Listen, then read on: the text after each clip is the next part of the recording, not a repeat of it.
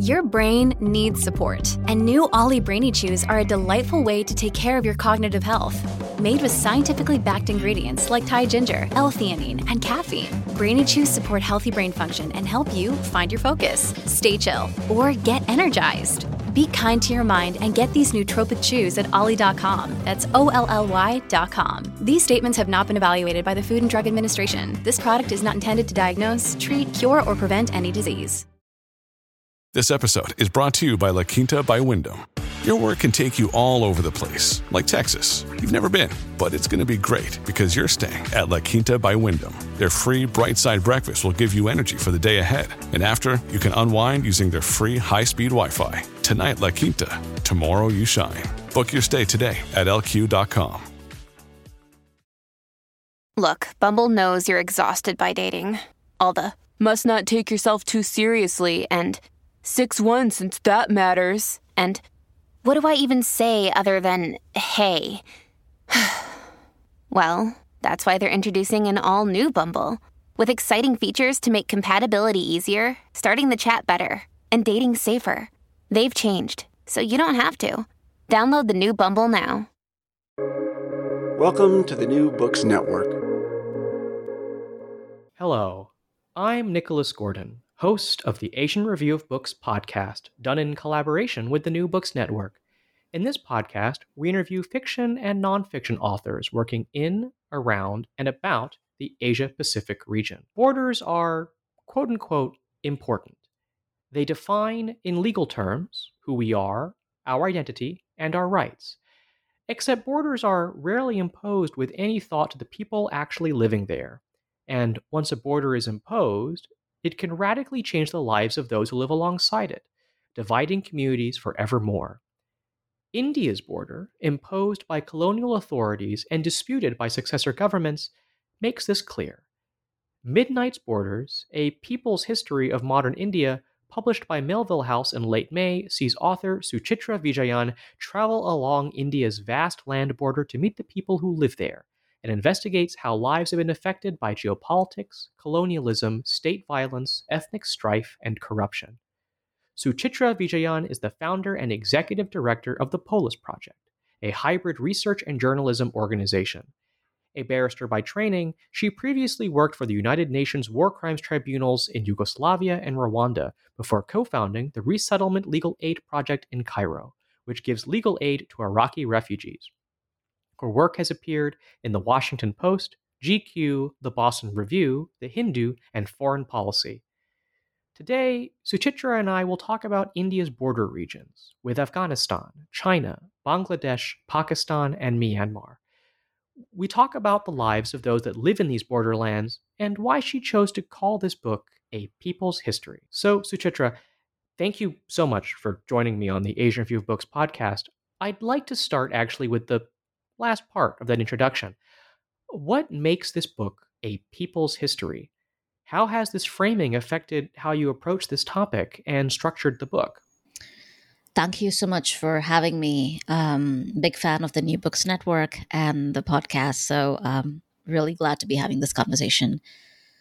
The people's history is something that that I've been inspired by reading people like Edward Said, Zinn, and many others who made it important to not just look at the state's version of the history, but look at communities, especially communities that have fought against state violence, demanded a certain kind of dignity and freedom and right to exist as equal people. And that is true of many of the border communities, whether it is South Asia, whether we look at what's happening in the US-Mexico border, or anywhere in the world where communities are still trying to not only fight for that sense of freedom and dignity, but also reclaim their histories. And I think the idea of reclaiming that history is absolutely important, because who gets to tell that history, who gets to map these histories becomes very contentious when you think about who gets to tell their stories. While the book itself draws inspiration from many of the work that was produced by the New Left, I did not want to write a book that was similar to Zinn's A People's History of the United States, which I think is the most famous book that carries the idea of history from below. Because Zinn tries to respond to a history of the United States in a very specific way.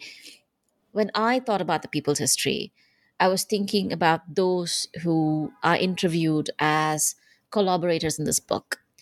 The way this book was put together, the ways in which these conversations were about not giving the voiceless, giving voice to the voiceless, which is often used as a way for those of us who are immensely privileged to parachute into communities and tell other people's stories. Rather, the idea was to acknowledge upfront that the people in this book are eloquent voices. They are articulate about their political realities, their histories. And what I really wanted to do was make them collaborators in this project. Um, and the structure of the book, in some ways, was defined by this because as the book was being written, a lot happened in India with the CAA, NRC protests, with the rise of a very Hindu nationalist government. Because when I started the book, it was 2013. And by the time I was done, India was radically transformed. So many of the people who were essentially part of the book later became very afraid for their life, which meant that a lot of the stories in the book did not make it. As the final manuscript was being written, the structure fell apart. And in some ways, the book was again put together with those who still wanted to be in the book. And in some ways, it also realizing that all stories don't have to be told. Telling the story of someone is also an immense act of privilege, and it's an act of radical politics. So, why focus on the idea of a border in particular? Because for someone like me, and I'm sure that's true of many of us, borders are ubiquitous. Where we are born, to whom we are born, what passports we have, completely and fundamentally dictate the life that we're going to have. It's a piece of paper that defines whether you're going to be a nomad, a traveler, an immigrant, a refugee, or someone who is fleeing violence. Especially if you're a brown or a black body, and I think that has a lot of ramifications. But more importantly, I think it was my own experience of travel, of being a small brown woman. For the longest of time, I had an Indian passport. In many places, I'm still the only person of color. I remember in my cohort at Yale, I was the only person of color. We had no African American students or black students. Even those of us who were brown came from immense privilege of, if not wealth. I didn't come from the privilege of wealth, but I definitely came from the privilege of caste and class. So these things became very clear that often what one sees or where one ends up in life as a direct correlation to where you were born. And borders are creations not only of the empire or the colony, but they fundamentally make unequal people. And making unequal people is fundamental to the way the world works. There's a reason why two people who are exactly qualified can be paid two different salaries simply because of where they exist. This is why some people can travel, call themselves nomads, travel in the middle of a pandemic, become travel influencers, while others, even when they travel and demand and fight for dignity, when they flee violence, are still treated as criminal. Recently, Kamala Harris, the US Vice President, when in her first international travel, said, "Please do not come," which is a direct violation of international laws. So I think that was very essential. But also, borders are not the outside; borders are everywhere, and they can be. They are immensely important ways for us to think about the state, about citizenship, about belonging, and they just offer rich ways for us to think and have conversations about what all of these ideas of freedom, dignity, um, and citizenship mean. So, could you run through this is a difficult question, but could you run through the history of India's border? Who set them and how were they set? Sure. Um, this today's subcontinent's borders are usually categorized and studied as three main lines. You have the border that gave birth to Pakistan, Afghanistan, Bangladesh, India. And the lines are the Durand line, the Radcliffe line, and the McMahon line. Unsurprisingly, these lines are named after British civil servants who knew very little about the region that they not only divided but came to administer and rule. Of course, the Mortimer Durand Line, which was created in 1893, is the oldest of them. It was an agreement between Mortimer Durand, who was a British civil servant, and Emir Abdurrahman Khan, the king of Afghanistan. And the agreement was actually a single-page document. It really didn't have a great detail. It had 7 clauses that created not a border but a frontier. And once the British forces left, Pakistan then inherits the Durand Line as a de facto border after 1947. And 1947 becomes important because 1947 is when the subcontinent gets partitioned um, between the Hindu majority India and the Muslim majority Pakistan, both East and West Pakistan. So Radcliffe Line was demarcated in 1947 during the time of the partition. Today, the Western Line still serves as the India-Pakistan border, and the Eastern Line serves as the India-Bangladesh border. The McMahon Line runs between India and China, and this was a result of a 1914 agreement between the British and the Tibetan representatives. China, of course, has refused to accept the McMahon Line and disputes a lot of India's claims over the northeastern state of Arunachal Pradesh. And what's interesting is that China does not refer to Arunachal Pradesh as Arunachal Pradesh, but calls it Southern Tibet. Um, Meanwhile, India continues to lay claims to parts of Chinese controlled northern Kashmir, which is then ceded to China by Pakistan in the remote Aksai Chin region. So, what you're really seeing is multiple lines, but eventually lines that were born out of a colonial rule and administration, which continue to be deeply contested. So, for those people who don't get to travel to these places, and as you note in the book, it's often actually very difficult to, what are these borderlands like? What's the physical landscape? And more importantly for your book, who actually lives there? The Borderlands is a very the Borderlands come in all shapes and forms. And before I talk about the Borderlands, I think it's very important for us to acknowledge that not everybody gets to travel in these spaces. Who you are, how you look, what privileges you have can all define not only what the Borderlands is for you, but also what interactions that you have with the Borderlands. One thing that I found traveling through India as land borders is contested land borders, because not everybody agrees even that these land borders, how India sees its borders is very different than what, say, Pakistan sees it. Or, of course, you have Kashmiris who have been fighting for self-determination since for a really long time. So these borders themselves, there's no one agrees on where these lines begin and end to start with. Second, even as these contested places exist, the world changes every 100 feet. No two places are the same. And often, what really changes is not only how people are treated, but who gets treated how. For example, a Bengali Muslim farmer without documents in the same borderlands is treated very differently from someone else. And that changes over and over again. In all of these places, history and memory is very, very local. So, one of the efforts of this book is also to try and not generalize these places. Having said that, there are certain things that are happening, and they're happening at various varying levels in these spaces. One is the immense militarization that is happening. While Kashmir is the world's most militarized border, we cannot take away the fact excuse me, we cannot take away the fact that the other borders, like the India-Bangla borderlands, are also severely getting militarized.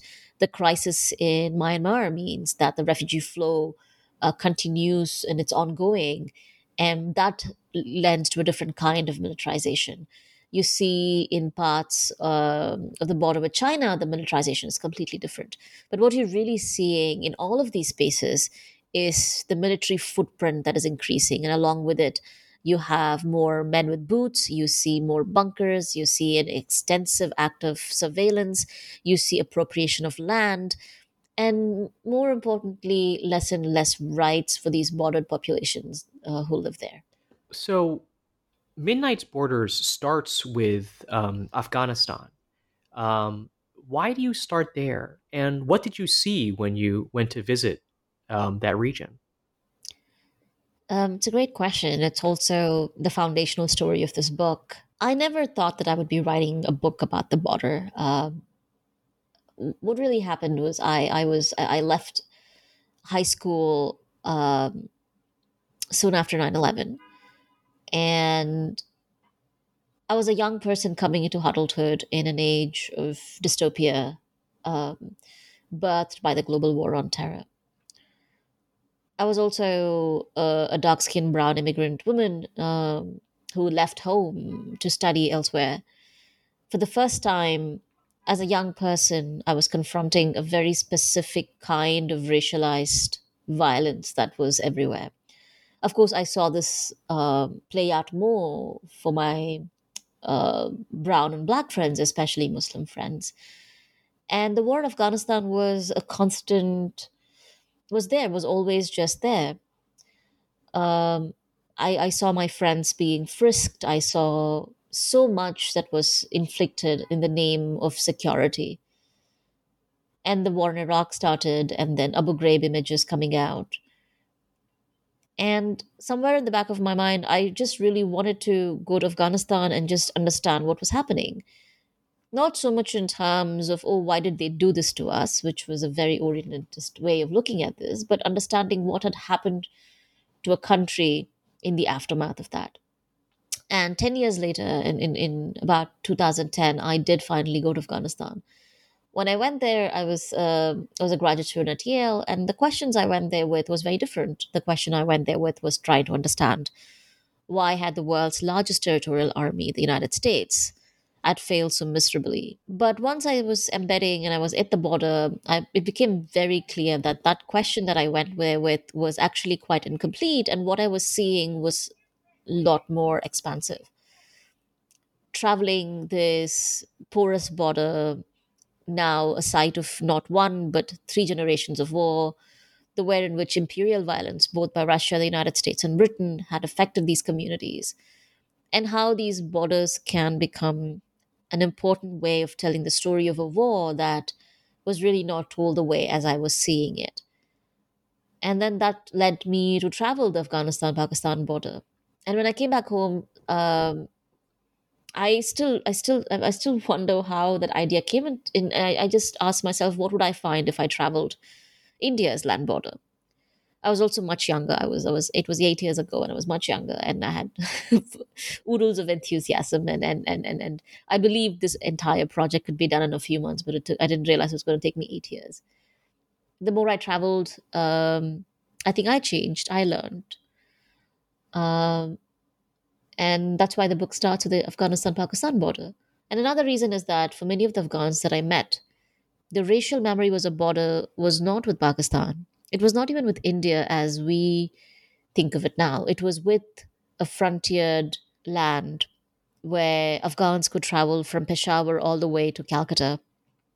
And they were cultural, political relationships that went further than the millennia. And all of that was severed, was completely butchered. And even in Paktika province, where I was, it was very common for Afghan men to travel to Hyderabad in India or Calcutta or Bihar to find wives and bring them back home. Um, so in that sense, even starting with Afghanistan, Pakistan was a way to destabilize our ideas of what South Asia should look like. Where does the borders of in the Indian subcontinent begin and end? This episode is brought to you by Shopify. Whether you're selling a little or a lot, Shopify helps you do your thing, however you cha-ching. From the launch your online shop stage, all the way to the we just hit 1 million orders stage. No matter what stage you're in, Shopify's there to help you grow. Sign up for a $1 per month trial period at shopify.com/special offer, all lowercase. That's shopify.com/special offer. So I'd like to shift now to talking about the borders in India's northeast, the borders with Bangladesh and Myanmar. I think a lot of the stories you bring up from that region are focused on the treatment of those deemed to be quote unquote illegal migrants. And I think as you and I both know, that term is problematic, hence my use of the term, hence me saying quote unquote.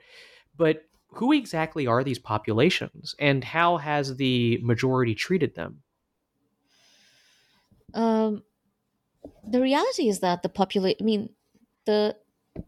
problem, or often the challenge that a writer or a researcher or a scholar faces in these places, is to actually problematize what does it mean to think about these populations, but also when and where do these populations belong?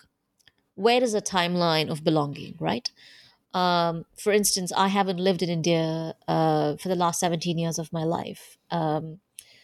So, and does my belonging end the moment I leave? Or does my belonging to a place begin the moment I start living? Assuming my child tomorrow is born in a different place, where would their histories of belonging begin? Assuming I live here and my generations continue to live in the United States, when do they become as people who belong to this land, right? So when is the timeline, and how do we think about this? And often what you really see is that this region is a region that has gone through multiple acts of migration, multiple acts of conquest. There's travel, and people travel for many reasons. And often migration is fueled not only by work, it's also fueled by climate change, it's fueled by violence. So to start with, I think it's very important for us to kind of lay out those very fundamental um, threads, that a people in a land are never static, and it keep changing. Um, and in this large chapter, there are three chapters. One looks at the massacre that happens in Delhi, which targets Muslim villages, because it's a belief that these are illegal migrants, and a massacre that kind of plays out, while many of them have been people who've lived in this land for a really long time. And the other chapter looks at, it's called The Tale of Three Detention, looks at three individuals who were detained as foreigners or illegals, illegal migrants. And in the book, I very clearly say that somebody might be undocumented, but nobody can be illegal. One is the figure of a Rohingya refugee who makes his way into India, leaving violence, and very quickly gets arrested and is held as incarcerated for over a decade, even though he's already served his sentence, because illegally crossing a border that he was charged with is only a few years, and he just languishes there for years and years and years. Um, and in that chapter, you tell a story of how the crisis of statelessness was created in Myanmar, how those who were citizens were very quickly transformed into non citizens and now refugees, and the history is erased. And that then becomes a background to tell how a similar story is playing out in India, where two women, both born and raised in modern day Assam, whose families have long histories here, are again treated as foreigners and held and wrongfully incarcerated. And these are two instances where the women are lucky and they leave, but even the ordeal that they go through is very quickly reflective of what's happening. While majority of these communities tend to be Muslims, in reality, there are also Hindus who are Hindu Bengali migrants who come into Assam soon after the partition, who are being held because they don't have enough documentation. So what you really see is a story of bureaucratic violence, um, and also deciding how someone is a citizen or not based on very arbitrary procedural grounds. Right, and I think as we know over the past year in India, if not, she went since the passage of the kind of controversial Citizenship Acts, it's becoming, I think, quite explicit how the Indian government sees who is or who is not a quote unquote Indian. Yeah. Also, there can only be one kind of an Indian, and you have to be Hindu, you have to be upper caste, you can only believe in a certain kind of God, you can only eat a certain kind of food. So it's basically collapsing the rich diversity of what it means to belong to multiplicities into one. For instance, I'm born to a Hindu father, but my parents come from two different castes, speak different languages. At home, I grew up speaking English because my parents both spoke two different languages.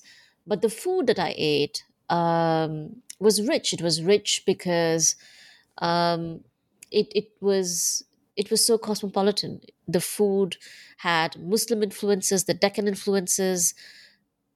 Because I was by an ocean, there's this, the richness of the seafood, the dialects, the spices. Imagine taking all of that away, and collapsing all of us into these singular unitary individuals who have to fit into these perfect cookie cutter molds of what a Hindu nationalist government wants us to be. So I want to shift now to perhaps the most critical is the word I would use, but it's perhaps not the best one. But the most critical border, the border between India and Pakistan.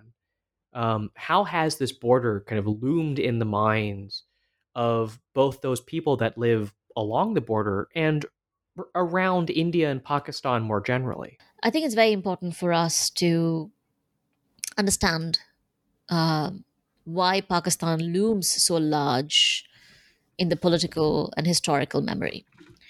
One, it is not the most critical border, and I think all borders of India are both critical and contested, and it really depends on which border gets a disproportionate attention, and it's because the border with Pakistan. And that is because of partition. 17.8 million people exchanged homes. This was nothing short of a Holocaust. Both communities lost families, homes, women were raped. I mean, it's just painful in so many ways. And I think that kind of is still there. Second, we cannot take away from the fact that both the governments of India and Pakistan have very strategically weaponized the violence and the pain of the partition into a discourse that is deeply hyper nationalistic. So today, if someone says Pakistani, it is almost as a proxy for calling someone a Muslim. But such characterizations are problematic because India is also home to a vast Muslim population. India is a secular democracy, at least it used to be one on paper. And I think those are all things that we forget. But in reality, when I travel through the border, what I saw was not hatred to Pakistan. What I saw was ways in which India's own military practices were affecting its people. Whether it's Operation Pokhran, where farmlands were used for a very aggressive military posturing. The chapter of Sari Begum, where she talks about the bunkers being put in a land, and there's a very beautiful line that she says. She says that everything bad that happened to me happened in this village. Nobody from Pakistan came and did this to me. And I think there's a sense of, because you're constantly next to the sense of looming danger, and I think people actually have an immense sense of moral clarity about what's happening. Also, let's not forget that Punjab region, which forms a large chunk of the border with Pakistan, actually went through one of the worst forms of state violence with the disappearances, with the violence against the Sikh community. Similarly, in the borders in Rajasthan and Gujarat, you see a different kind of militarization. But increasingly, what you see is the Indian state's own violence against its own people in the name of protecting the border. Of course, that doesn't take away from the historical memory of the violence that many of these communities experienced and continue to live with. And I think that's one of the reasons why this border perhaps looms larger. Also, it appears in Bollywood films. It's I think there's just so much that we are told early on, that this is also one of the reasons why I feel the border just looms large. So I have one more question, or actually two more questions, but I'll ask them together. First of all, since you finished writing the book, and since the book's been published, what's happened in India and elsewhere in South Asia, kind of around these issues and these regions you're talking about? And just to kind of build on that, since the book's been published, what's been the reaction from readers in South Asia? I think the book was written. So my book manuscript was due towards the end of 2019, and that's when so much happened between August and December of 2019. Article 370 was revoked in Kashmir. You had the Babri Masjid decision. You had the CAA NRC protests. There was a Shaheen Bagh protest. There was a pro-democracy protest that just flourished in India. I was in India during the time, so I was part of these protests. I was traveling, and I wrote this. And when I was putting this together, there's always the anxiety of a writer of trying to make a deadline, but also there was a sense of hope that I think you had to be there to see what Shaheen Bagh meant, what these protest sites meant to people. I had never felt so happy and proud. But then soon after the JNU violence happened, I was at JNU that night, outside the gates. We heard, I was there for a conference, and we heard students were being attacked, and quickly a bunch of us jumped in a car and went out. And we saw the spectacle that happened, how the police refused to protect the students, but aided those who were attacking the students. And soon after, the February violence in Delhi happened. And you saw how an afraid state was cracking down on dissent. And the only way they knew to crack down on dissent was by unleashing an unprecedented violence. I mean, they're still digging out bodies from the canals from February of last year. And then the COVID pandemic happened. And as I revised and rewrote the book, I wrote it with an immense sense of loss. I felt that something had profoundly broken. But writing the book was important to me because I felt that I was telling a story that was important. While the story had started much before, it was important. But as we came close to putting the book together, since the book was going to be released in India and in the US and UK, and India has a different publisher, we wanted to be sure that my publisher was convinced that I was going to be charged with sedition. And I think it was because the COVID pandemic happened that I wasn't charged, because the government had other things to do. And then we did a legal edit. And it came back with sentences saying, oh, this could be sedition, that. And one thing that we went ahead, and I'm immensely grateful for my publishers who stood and fought for this book, is that I wrote everything that I wanted to write with absolute truth and integrity. I did not take anything out. The book is heavily sourced and cited, but that's how the book went out, knowing very well that there could be something that was coming. The book has not been covered as much by the mainstream. The progressives and the smaller publications have covered it. But the book has been selling. The audience have still discovered it. Every single week since the book has been published, every week I get emails and messages and texts saying that this book was something that this is their story. Either I get messages saying that this is their family's history that they're rereading through somebody else, or I get messages saying that they never knew these things happened. So it's quite interesting to see that while there's been absolute silence with the mainstream, because I've also been very critical of many of those who are editors and publishers of these mainstream spaces, the audience has still found the book. I mean, it's still quite early. It's still only a few months since the book came out. Um, the only thing that I can hope is that more people find the time to read the book, but more importantly, the empathy to engage with the book. So I think that's a great place to end our interview with Suchitra Vijayan, the author of Midnight's Borders, A People's History of Modern India. Suchitra, I actually have one more question, if you don't mind. Of course. And my last question is, where else can people find your work, and what's next for you? Where else can people find my work? I'm not a journalist in the traditional sense. I'm a writer and I'm a researcher. So I almost everything I write is either on my website or appears as essays. What next? I think it took me a really long time to be in a place where I get up every morning and I absolutely love the work I do. My work is not work; it's important.